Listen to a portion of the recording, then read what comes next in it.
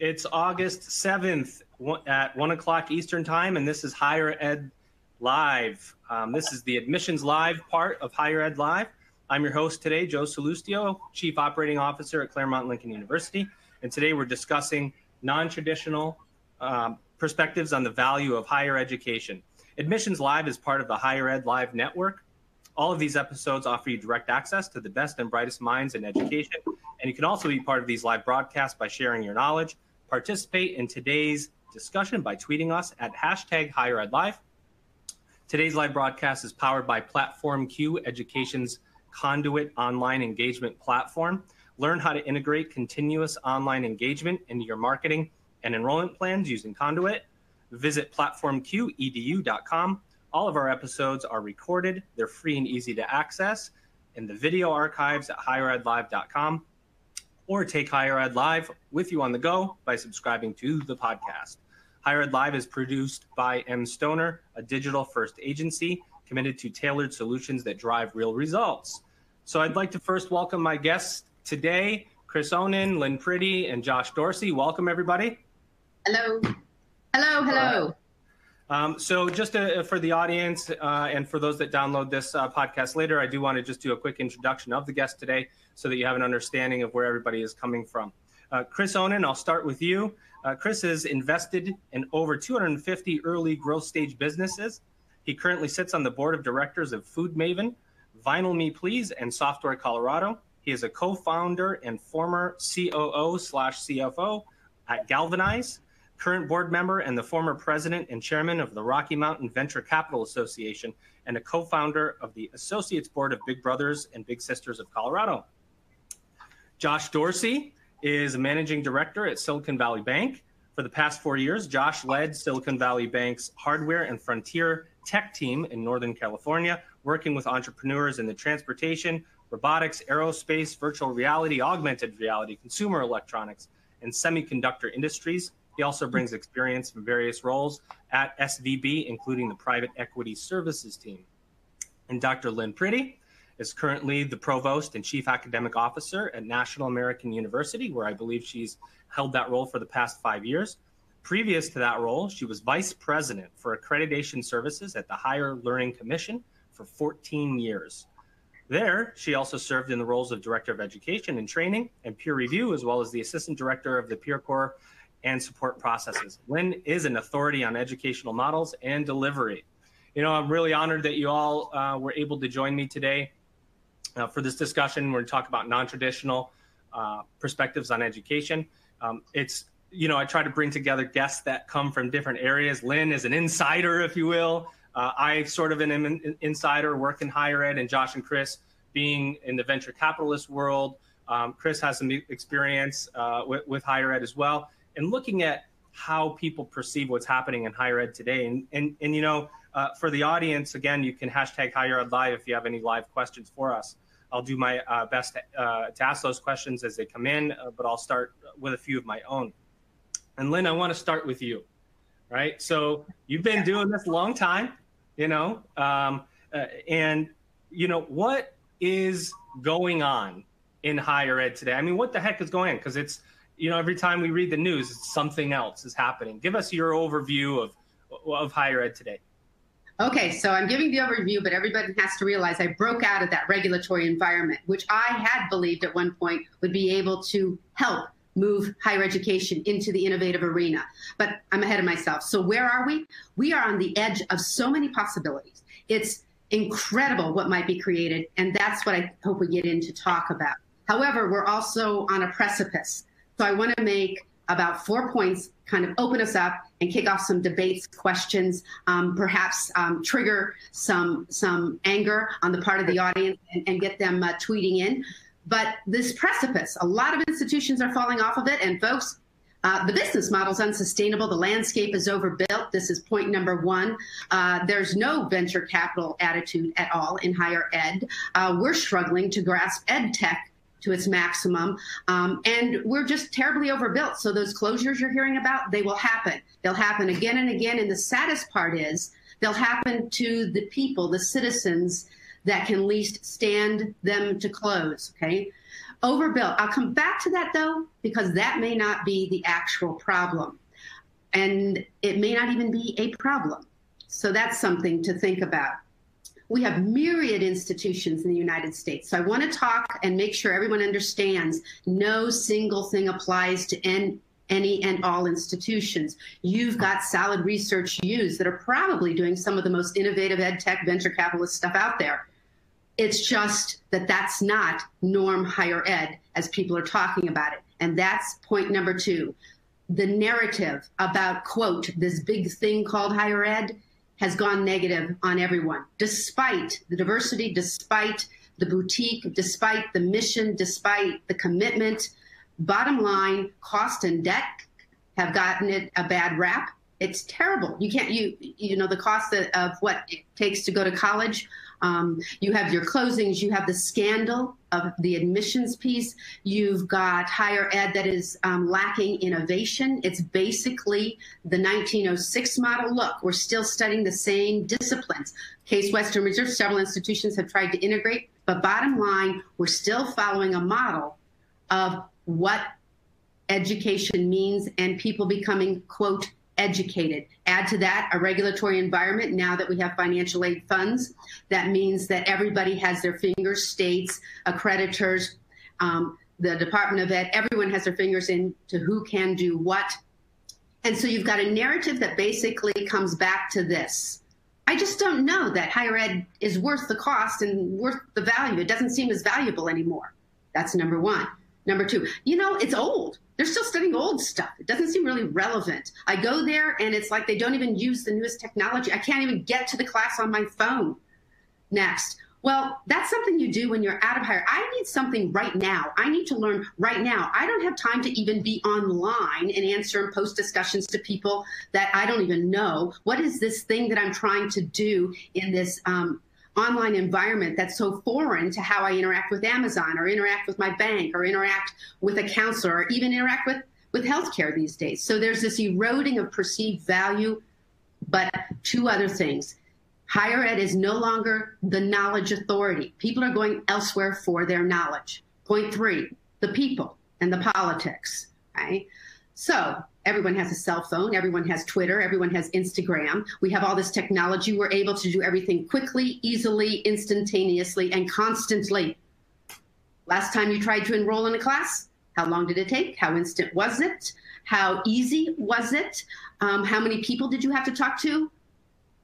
I don't know the last time I had to talk to a person to transfer funds or even open up a new IRA. Okay? I can do everything on my phone while I'm hiking, or maybe now on my watch. I don't even need to carry a wallet or an ID any longer. Higher ed, the people are forcing a change. And that's easy to say, and higher ed's catching up, but the real change in my mind is this constancy. Okay, so we've gone from kind of an iterative, you go to college for 4 years, then you get out and go to the real world. No, people are living in the real world. Twitter is constant, email is constant, online is constant, Facebook is constant, everything is happening now, and learning should be the same way. Just on top of that, you don't read instructions to learn any longer. Okay, so think of how you learn software or even a game. How many of you read the instructions first before just jumping in? So the learner's really driving the change, and that ups the ante on the politics. So when someone says they should have free access to college education, why? Just leave that out there. At the same time, last point, the need for learning is ever increasing, and the demand for it is higher on everyone's part, and everyone is aware they need more learning faster, at a faster pace, and in a different way. Right? And a different type of learning and many types of learning all right now. So what has actually happened in higher education is we've unbundled the idea that we need to learn from the idea that the where we go do it is in a college. Okay? I'm going to say that again because that could really rub some people wrong. We just think of it this way. Try this experiment. Think about if you needed to learn something brand new, to start something brand new. Where would you go get that new learning?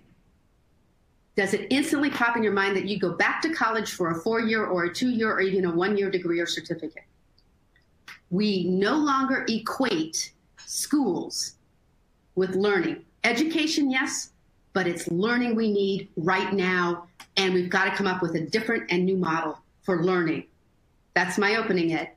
Well, I'll tell you, if higher ed's got that list of issues, we've got to do some really fast work to right the ship. And Chris, I want to ask you, what do you think about all of what Lynn said, and sort of framing this, 5-7 years ago, the narrative was, you go get your bachelor's degree. The master's is now the new bachelor's. So there still was this talk of degree 5 years ago, and immediately, almost instantaneously, it flipped.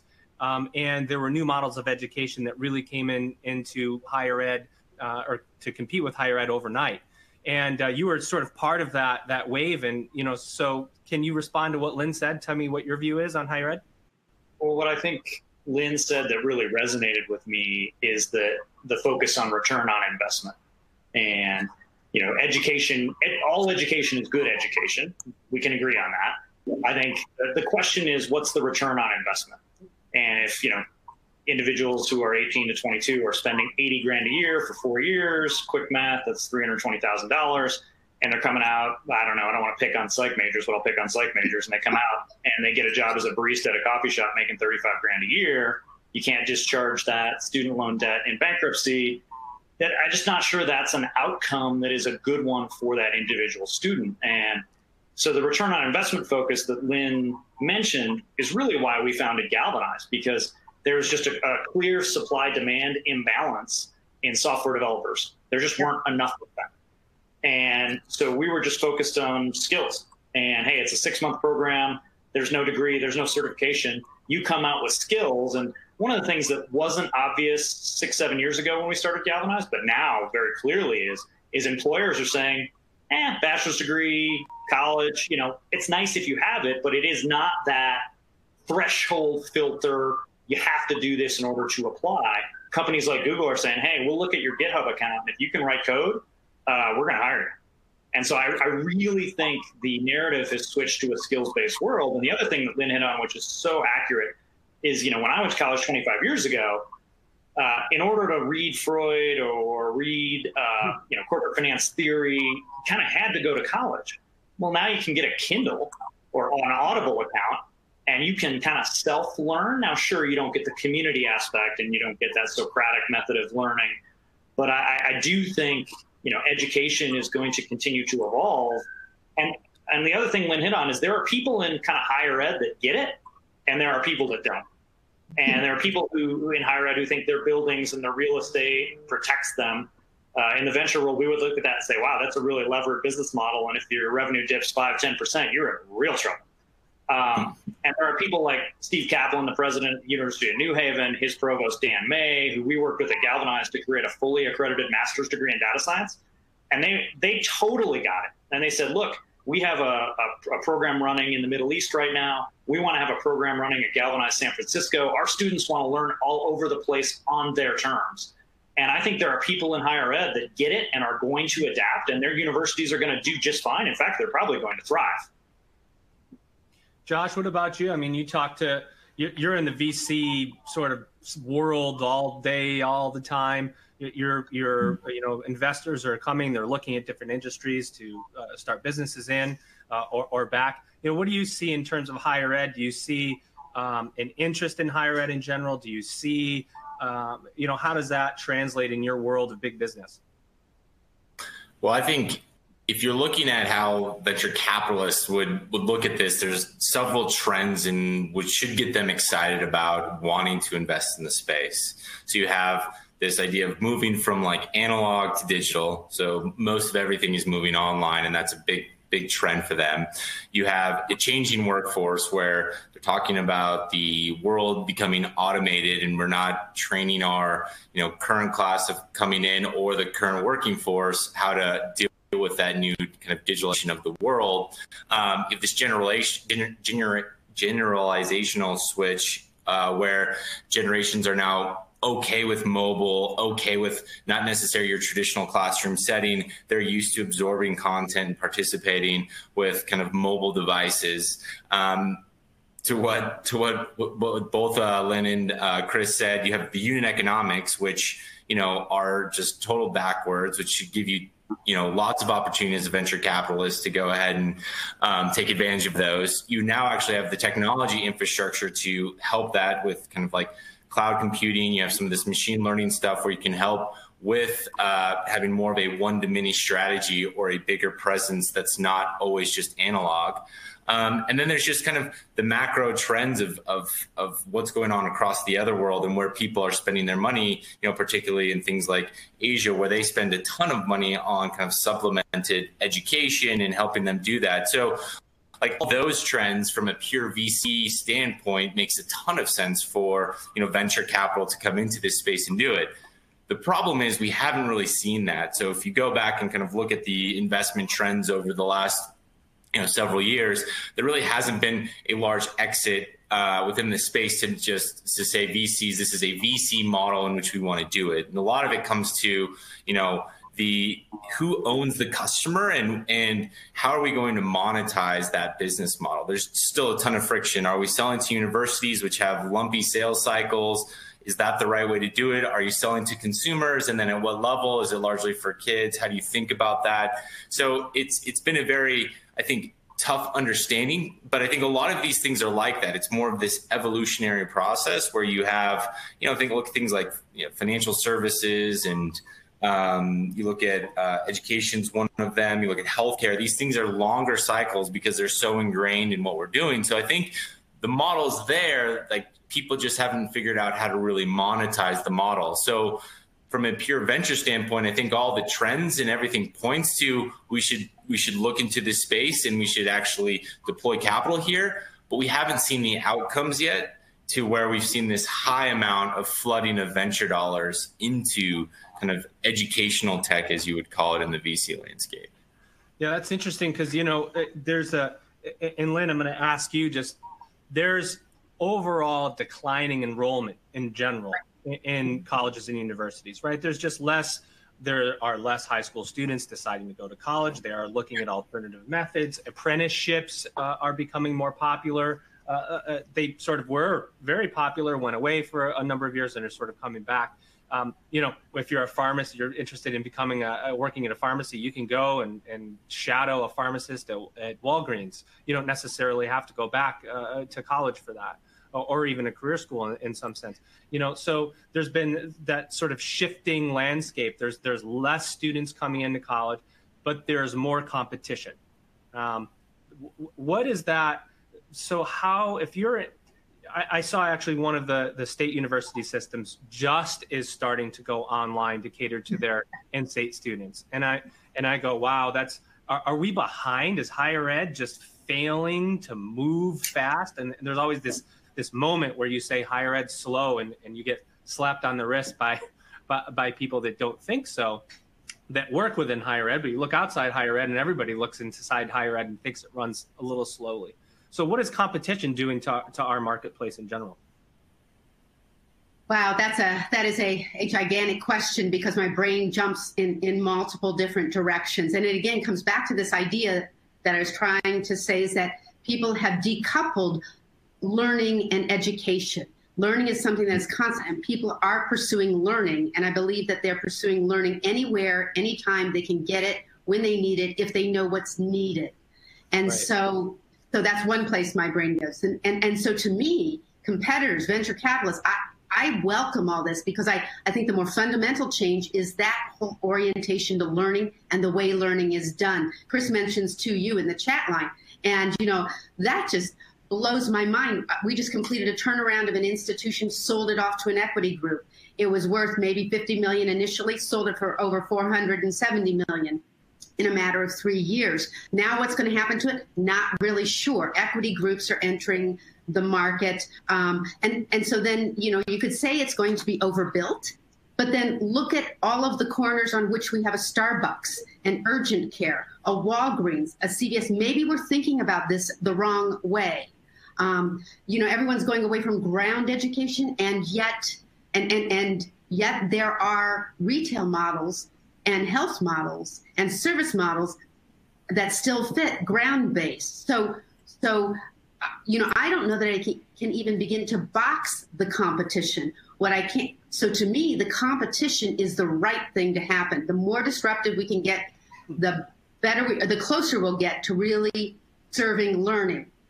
Then the big questions come. So how do we codify that learning? How do we know someone has it? Who demonstrates it? Who's left behind? Does everyone get it? Do they all know how to access it? Can they tell true from fake? And the big question for me is, what about that higher education that was meant to be slow, deep, life-changing, rattling your own thoughts about yourself, defining the new you? That doesn't necessarily, is that going to happen in bits now? Or does that still take that kind of deep dialogue? The research universities, the way they're connected differently. How would venture capital go there? My brain goes to those questions. So there's lots of competition coming in, but I still think Simon Sinek, I think everybody knows that person, would say higher education and even learning are really struggling with the what and the how right now. And higher education has even lost its why. I mean, why? Why do we have higher education right now if we have this new competition, this new learning? I'm struggling with that. I think we have big questions right now. So I'm looking forward to competition. Josh, Chris? I was just going to say, when I was at Northwestern in the mid-90s, it had a reputation as a pre-professional school. Yeah. And that was something Northwestern really chafed at, right? That was bad. Yeah. And I feel like that narrative is changing. I just don't think there's anything wrong with higher education providing a pathway to a career, right? Where I live in Denver, we live in a pretty nice neighborhood right by Denver University. The guy who lives across the street from me is an electrician, never went to college. And his house is 3 times the size of ours. And so it seems to me that, vocational training and having a vocation is working just fine. And I think there's been a little bit of a stigma around that for the past 20 to 30 years. And I feel like the tide is turning. Like, it's totally appropriate to go be a truck mechanic. My mom's on the board of this trucking company in Minneapolis. And if they post a resume for an office manager, they get 500 resumes from college grads. If they post a position for a truck mechanic making $100,000 a year, full benefits, they don't get any resumes. Yeah. Go ahead, Lynn. So it's back to that whole supply demand piece again. And I think that's where higher ed's really kind of missing the boat. I'm only saying this in response, Chris, to your point on mechanics, because I live in a small city right now and they are posting $150,000 jobs for diesel mechanics and they can't get anybody. They can't. I mean, it's stunning to me how we have not figured out working, vocation, and other patterns, and then societal patterns. The rural-urban is going to be a fascinating mix in the future. No doubt. One of the things that I see, and I don't know if you guys see it, the sort of caste system of higher ed is very similar to people, right? So we have elite institutions, they have multi-billion-dollar endowments, and the NCAA is not going anywhere. College football is not going anywhere. There's a revenue model around universities in that space, and a lot of them are research universities, and so they're always going to be funded in some capacity. You have a group of institutions that are new and flexible, trying to service a student consumer that is doing everything they can to stay out of debt, and there's this shrinking middle of institutions that are small, call them 1,000. Really 500 to, let's say, 5,000 students that are really shrinking because there's competition from both ends sort of squeezing them out. The 18-year-old that is thinking about going to, Stanford, and here in California, is still going to go to Stanford. But there are a number of adult students that are just not going to be attending universities unless they cater to that student consumer in terms of access and debt. And Josh, I'll ask you, because you're an ROI guy, I know that. And so we go back to the ROI of universities in general, and how do we think, as parents now on sending kids to school? I mean, what does that even look like? How do you even plan for something like that in a industry that is shifting by the day almost? Yeah, I've stopped asking my kids what they want to be when they grow up because the job that they want probably doesn't exist right now. And so I've stopped asking that question. But I think what's happening is a little bit to what you're saying around squeezing the middle is this idea of kind of it's going to be the evolution of higher education, and you're either going to evolve or die. And I think the right question to think about, and I think it's what Chris was talking about earlier, was what does the future job look like? And then how are you then using higher education to allow those folks to get into, those jobs? So I think the questions that are, the higher universities, I think still have the prestige and pedigree, and the data still says that if you have a higher education, you make more money, or you have a better opportunity to make more money, and those people make more money faster than someone who doesn't have it. So that would still tell you to go do it, but it's more of what is it that those things are going to do for you, and how are those going to evolve? I think a lot of those middle ones, they're either going to have to evolve to what the job is going to be for these people when they get out, and this could be entrepreneurship, creativity, more emotional intelligence type of learning, like a settled base, and then it's going to be this skills based and empowering kind of employees thereafter. And how do you use your employees as kind of your ROI? And you're seeing companies get funded. We have a really nice one here called Guild Education in Denver, which is allowing you to train your current workforce to make them more powerful for you. So you're actually getting even a bigger return on your folks as you're re-educating them. So it's almost this credentialing system as you move up. There's another really well funded startup in Silicon Valley called Degreed, which is doing really well. And what they're doing is they're taking a lifelong learning approach. You're saying, okay, I'm going to have this degree from my university, and then I'm bolting on this skill that's going to help me maybe in machine learning, and then I'm bolting on this skill for automation. And you have this credentialing and almost stacking of education to do that. So I think from a competition, it's either you evolve or die, because the workforce, and again, this is kind of an output when you go to college to then get a job, and you're going to put yourself in the best position to do that. I think those companies either evolve or they're not going to be here. I think the other institutions are always the Harvards, the Stanfords, if you will always be around. It's those middle of them that if they don't evolve, I think they're going to die. Lynn, what's that middle look like in your eyes right now? The majority. Actually, if you think that 52% of the student population or more now is the non-traditional working person, and everybody is working.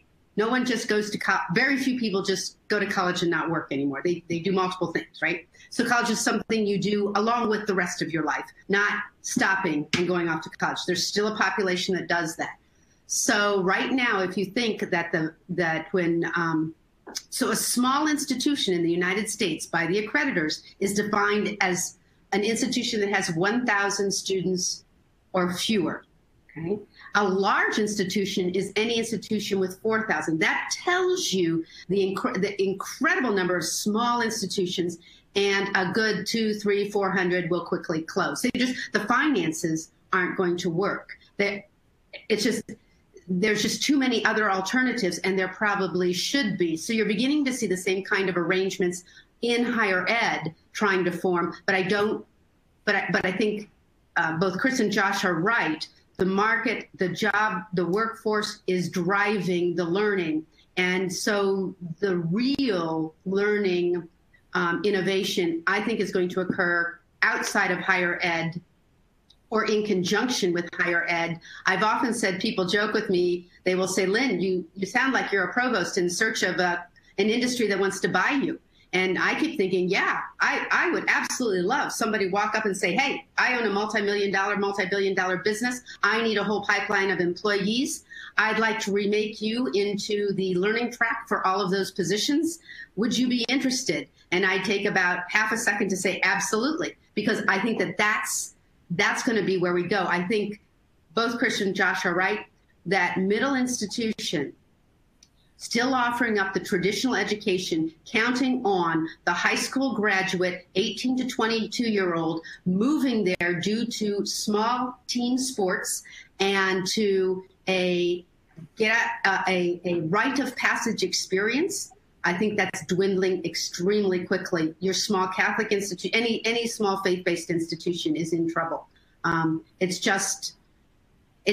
particularly privates, it's just not a sustainable model. Vocational technical institutions, why would a student attend that if they know they could go to Galvanize, or if they could go to any one of a number of businesses that are offering their own learning tracks that lead to the same job possibilities? It really comes down to the question of what's the worth of a credential that has credits behind it. And if you really think that, yeah, just to interrupt you real fast, one interesting thing that you brought up, as we saw a number of schools in the career college sector close that were offering that vocational training, community colleges are stepping up and they're offering a lot more skills-based training. That's their pipeline to survival, is to offer more technical training at those colleges. But if the employer down the street suddenly offers it connected to a job, and in fact, you actually get the job and get a paycheck that allows you to go to that learning at a lower cost, maybe a cash-based cost, paid out of a pay deduction. I mean, I can think of 5, 6, 7 different financial models that are much more feasible than even the community college model right now. That actually, I mean, what I hear from our students is, can you give me a job first? And can then I train to get the profession I want to be in? It's just, there's a different, I think we have to think totally and completely differently. But I have a question, just to play devil's advocate. Can I ask the other two a question, Joe? Sure, I mean, that's what it's all about here. Let's ask the hard question. Bring it. So here's the thing. Is the idea of college for the betterment of society, to produce good citizens, people who follow the golden rule, such as Claremont Lincoln University, have a core built around dialogue and social justice and development of civic responsibility? Is that gone? Do you see that moving? Do we see that in need, i.e. a non-work-focused higher education? Where has that gone? Or is it even needed anymore? I'd love to know your perspectives. That's definitely the rub, right? Clearly, people can come to Galvanize, or they can go to other places to get the skills.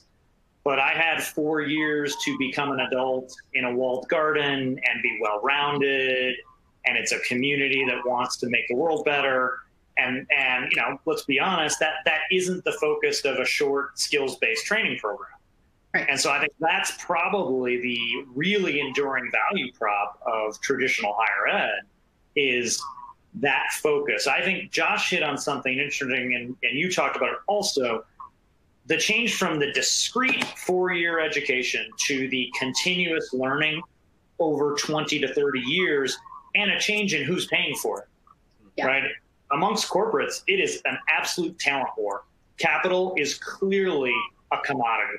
Google doesn't have any trouble finding cash. Apple doesn't have any trouble finding cash. I think they have more cash than like 98% of all countries. So their only limiter to growing is talent. And so if they are the beneficiary of the talent and the skills, they should be paying along the way. And look, if Apple loses an engineer, I think it costs them like $300 or $400 grand in finding someone new, paying the recruiter, training up the new individual. And so why not take that $300,000 to $400,000 over 5 to 7 years and invest it into that individual in a data science course, in a humanities course if we want to pursue well-roundedness, or a sustainability course. And I think it's that shift to continuous education. And look, I'm not one of those people that would say, hey, it's skills-based training and traditional academia is dead. I think there's absolutely a role for thought leaders in traditional academia to support that, right? Mitch Daniels, I think, is chancellor or president at Purdue, and is doing some really interesting stuff. I think they bought Kaplan. I've never heard of a nonprofit buying a company before. Josh, I don't know if you have. But, I mean, they're doing some really interesting things. And I think they were one of the first ones to adopt income share agreements, which I think are absolutely brilliant for people who are watching. That's where the student doesn't, pay up front. They get a loan, basically pay it off as they have a job, and the lender takes a portion of their income. I'll pimp University Ventures just a little bit. That was our earliest and most important backer at Galvanize. They're a venture firm that only focuses on education, and they backed a company called Reviture that found people that wanted to become software developers and paid them to come and take the courses and then build them out to Reviture clients to do software development work. So the students paid nothing and got paid while they learned And that's been a wildly successful investment for the University Ventures team. And I just think that model is absolutely captivating. Yeah, the Lambda school is doing the same thing where there's no cost to it other than they get a portion of what your salary is on the other side, and then they guarantee that once you get it, because they're giving you the skill set of the learning to give those high quality jobs, to your point, that are feeding the talent gap that's already, just already massive in kind of tech. So yeah, those business models I think are really interesting and really disruptive to the traditional higher education model.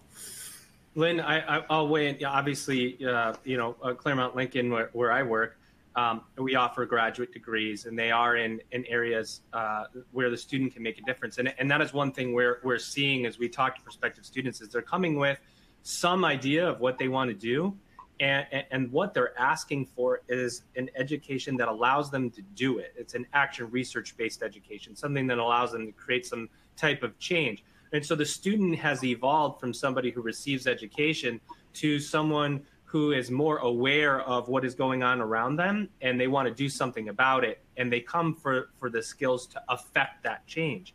And so there's been a shift, I think, when you get into the sort of the higher echelon of education, and you get that bachelor's and that master's, and you maybe people who even go for their doctorate. They want a meaning behind it. They don't just do it to do it. There's some meaning. It's a meaning to go up in their career, to advance, some meaning to start a business. I mean, there's always something behind it. I don't think it just happens anymore just by chance, where they have to go get a master's degree and you just do it. So that would be my response in talking to students, is they're always wanting some greater meaning in increasing numbers, if that makes sense. No, it does. See, that was my point too. They're actively seeking learning that they know they need and they want because they want to do something. Put that up against higher education institutions. We're constantly sitting in the back room saying, okay, what programs should we offer? What programs should we deliver? How could we design this education, this learning, so that they come and take it? That's also a piece that actually has to totally flip. Because I think I think we're all hitting on this idea that employers need something different, even if it's for the total betterment of society. People are seeking it.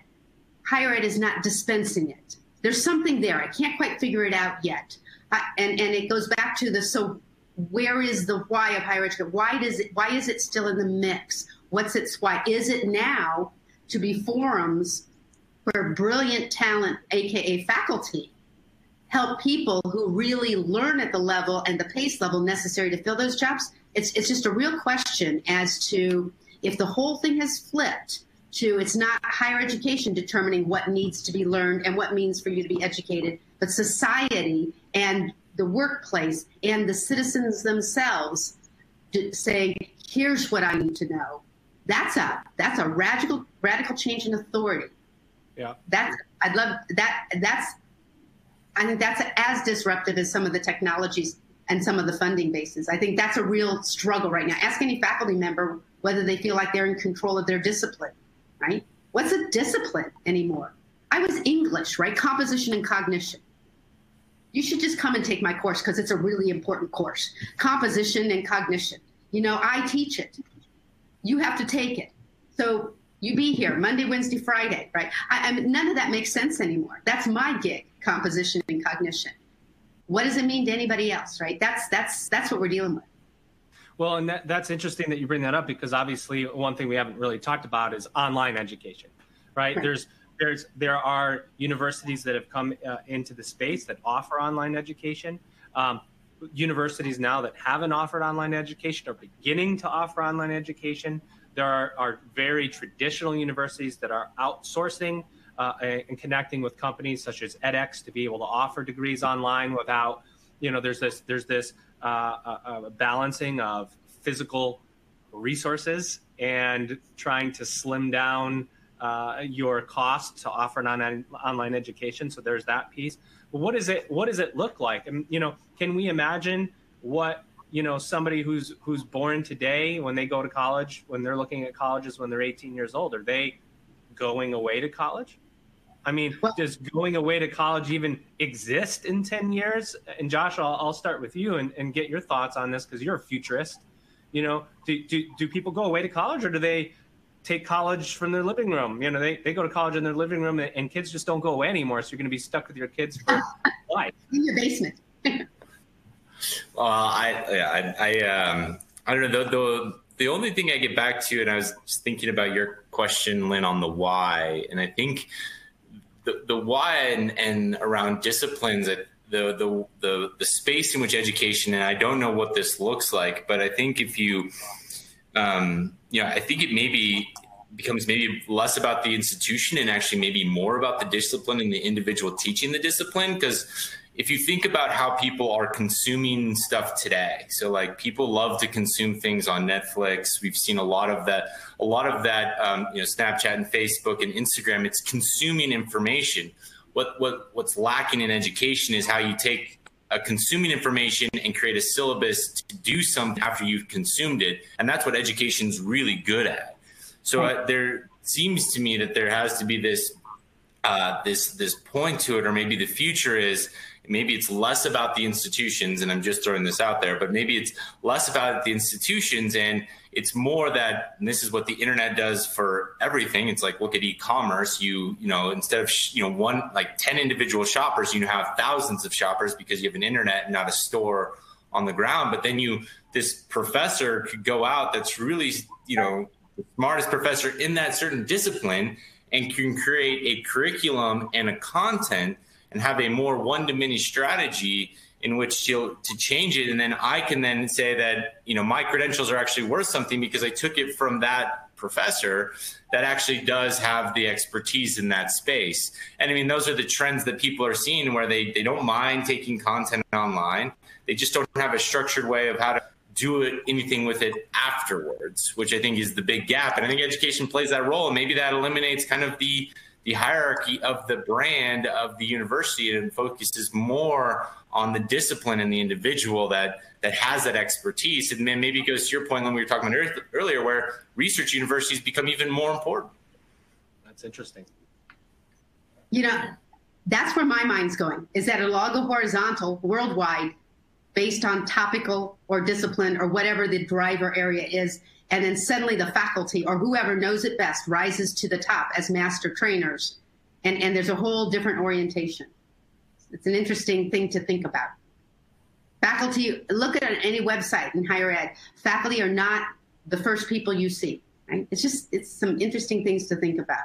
Chris, you've been really quiet. Well, it's not my normal state to be quiet, but I don't have any significant disagreements with what the two of you are saying yet. Well, that's good. What about Lynn? You talked just a little bit about closing schools, and that's a topic I've done a podcast on before, but I want to just bring it back up because it does affect. My question to you, and Chris, I'll ask you first.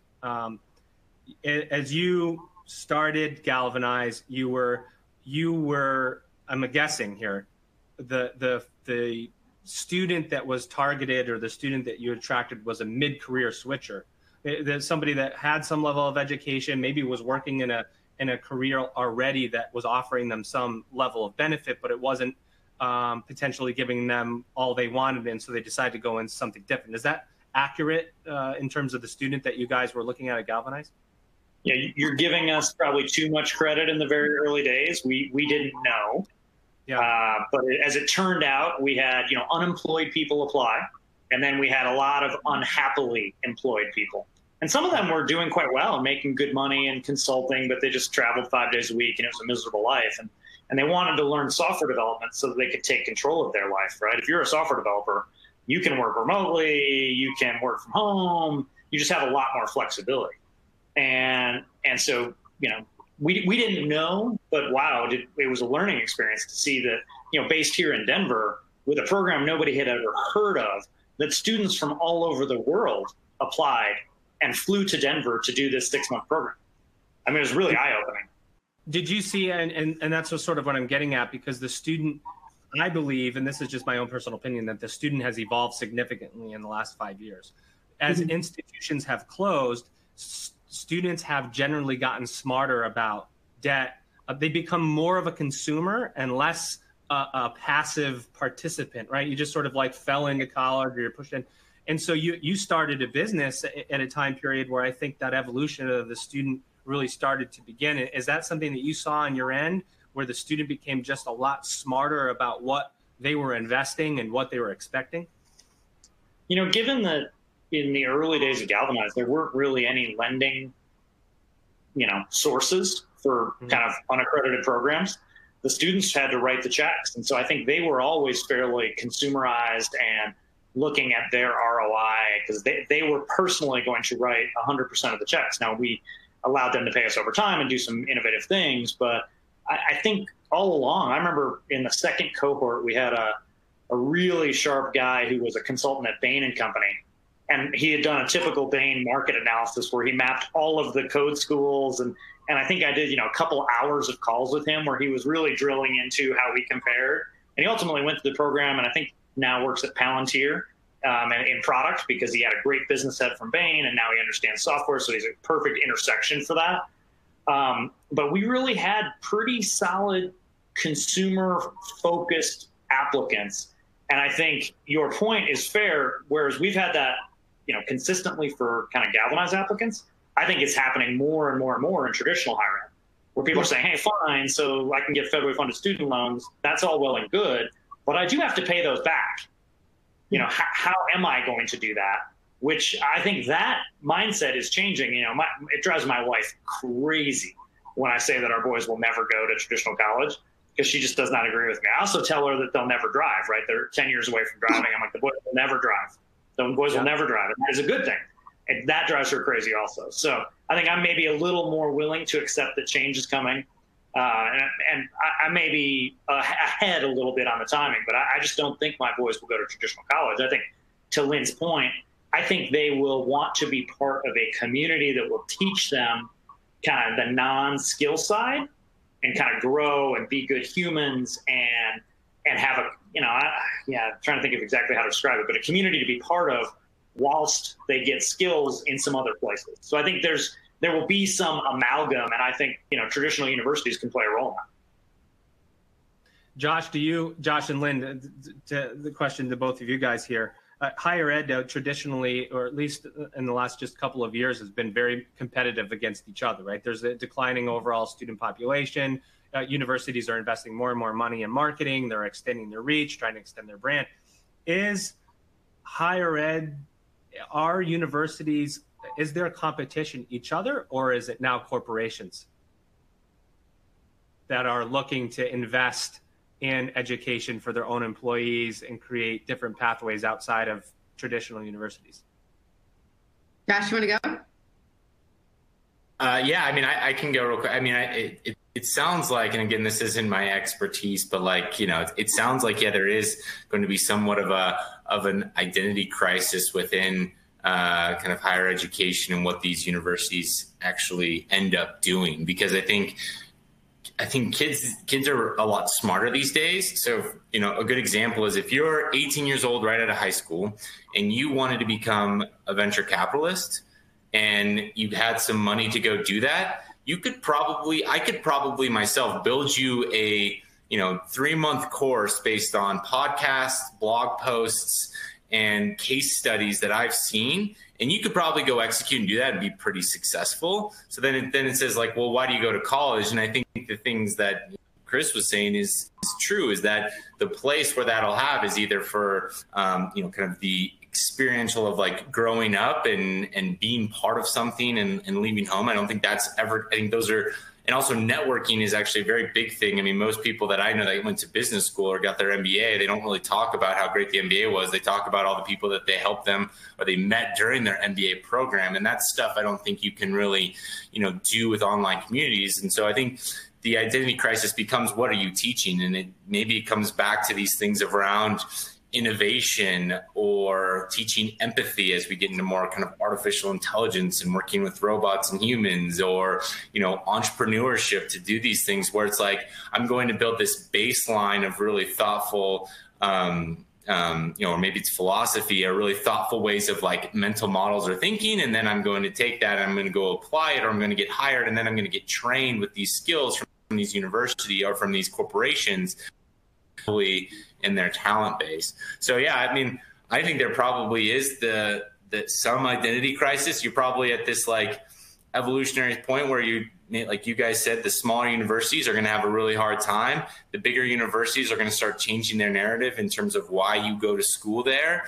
And then it's the employers, I think, are going to add on the skill sets to allow you to be successful. And I mean, that's how it's working today anyway, just nobody wants to admit it. Most of the people that have degrees don't go and apply those degrees in the field that they go actually in from a career perspective. Lynn, what do you have to add to that?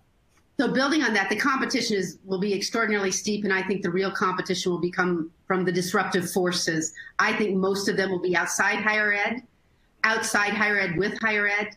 Very few, I think, internally, except within really unique research, create the future kinds of think tanks with major global research universities that may not be as much university as they are collections of the real thought leaders and futurists. Okay, the idea that assimilator, that we would take employers and they could assimilate along with a faculty member. You bring an employer, a person who is an expert in helping people learn, and you assimilate across everything out there. The perfect 3-month course. I think someone would move just about. I could think of destination camps for learning camps for 3 months or 6 months, where you move and your intention in moving is to learn a new skill, or I need to learn how to live better.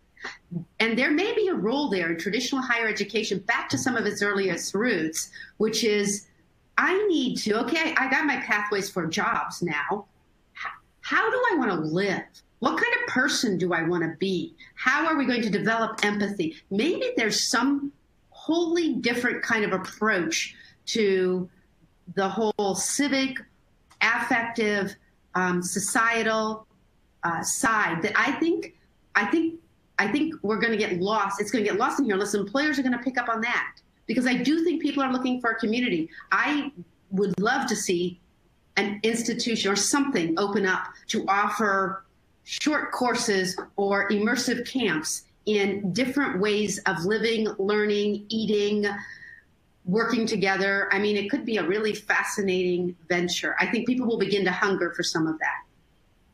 Well, great, guys. Thank you so much. The idea here was that we explore what the value of higher ed here is from a non-traditional perspective. And you heard it here first. We're not sure. And it's something that's evolving. And I think it's up to each institution to define what their value is, much like any other company does for a consumer, because the student is consuming.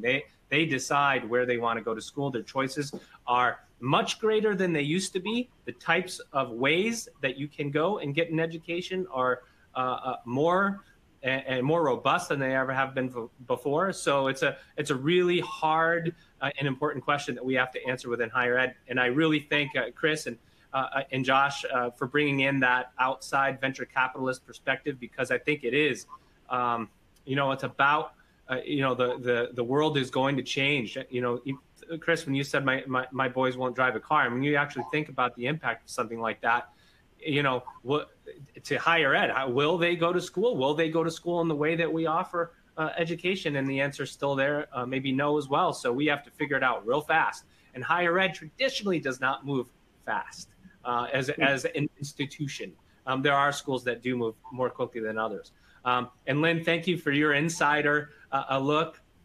A lot of great ideas, guys. And I thank you all. If you have any of you have last words, Lynn, I'll start with you. I think the questions are big. I think we've got to start talking about learning and learning together as a society and where we want it to take us. Jobs, yes. Careers, yes. Living, even more so. Great. Chris? Comes down to leadership and vision, just like anything else. I think for traditional higher ed institutions, there will be leaders who have a vision and get it. And those institutions are going to be very relevant for a long time. Josh?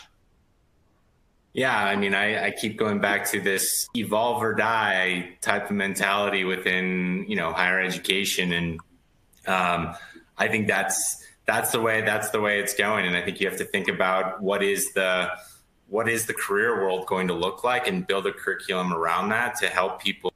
That's what education was there for. That's why you went to college. So yeah, evolve or die, and here in higher education. Evolve or die, folks. Hashtag it. You heard it from Josh Dorsey. He was the first one to say it. All right, guys. Thank you so much. I'm going to be signing off. I hope you will get a chance to download this later if you didn't get a chance to view it live. Thank you, everybody. Appreciate it.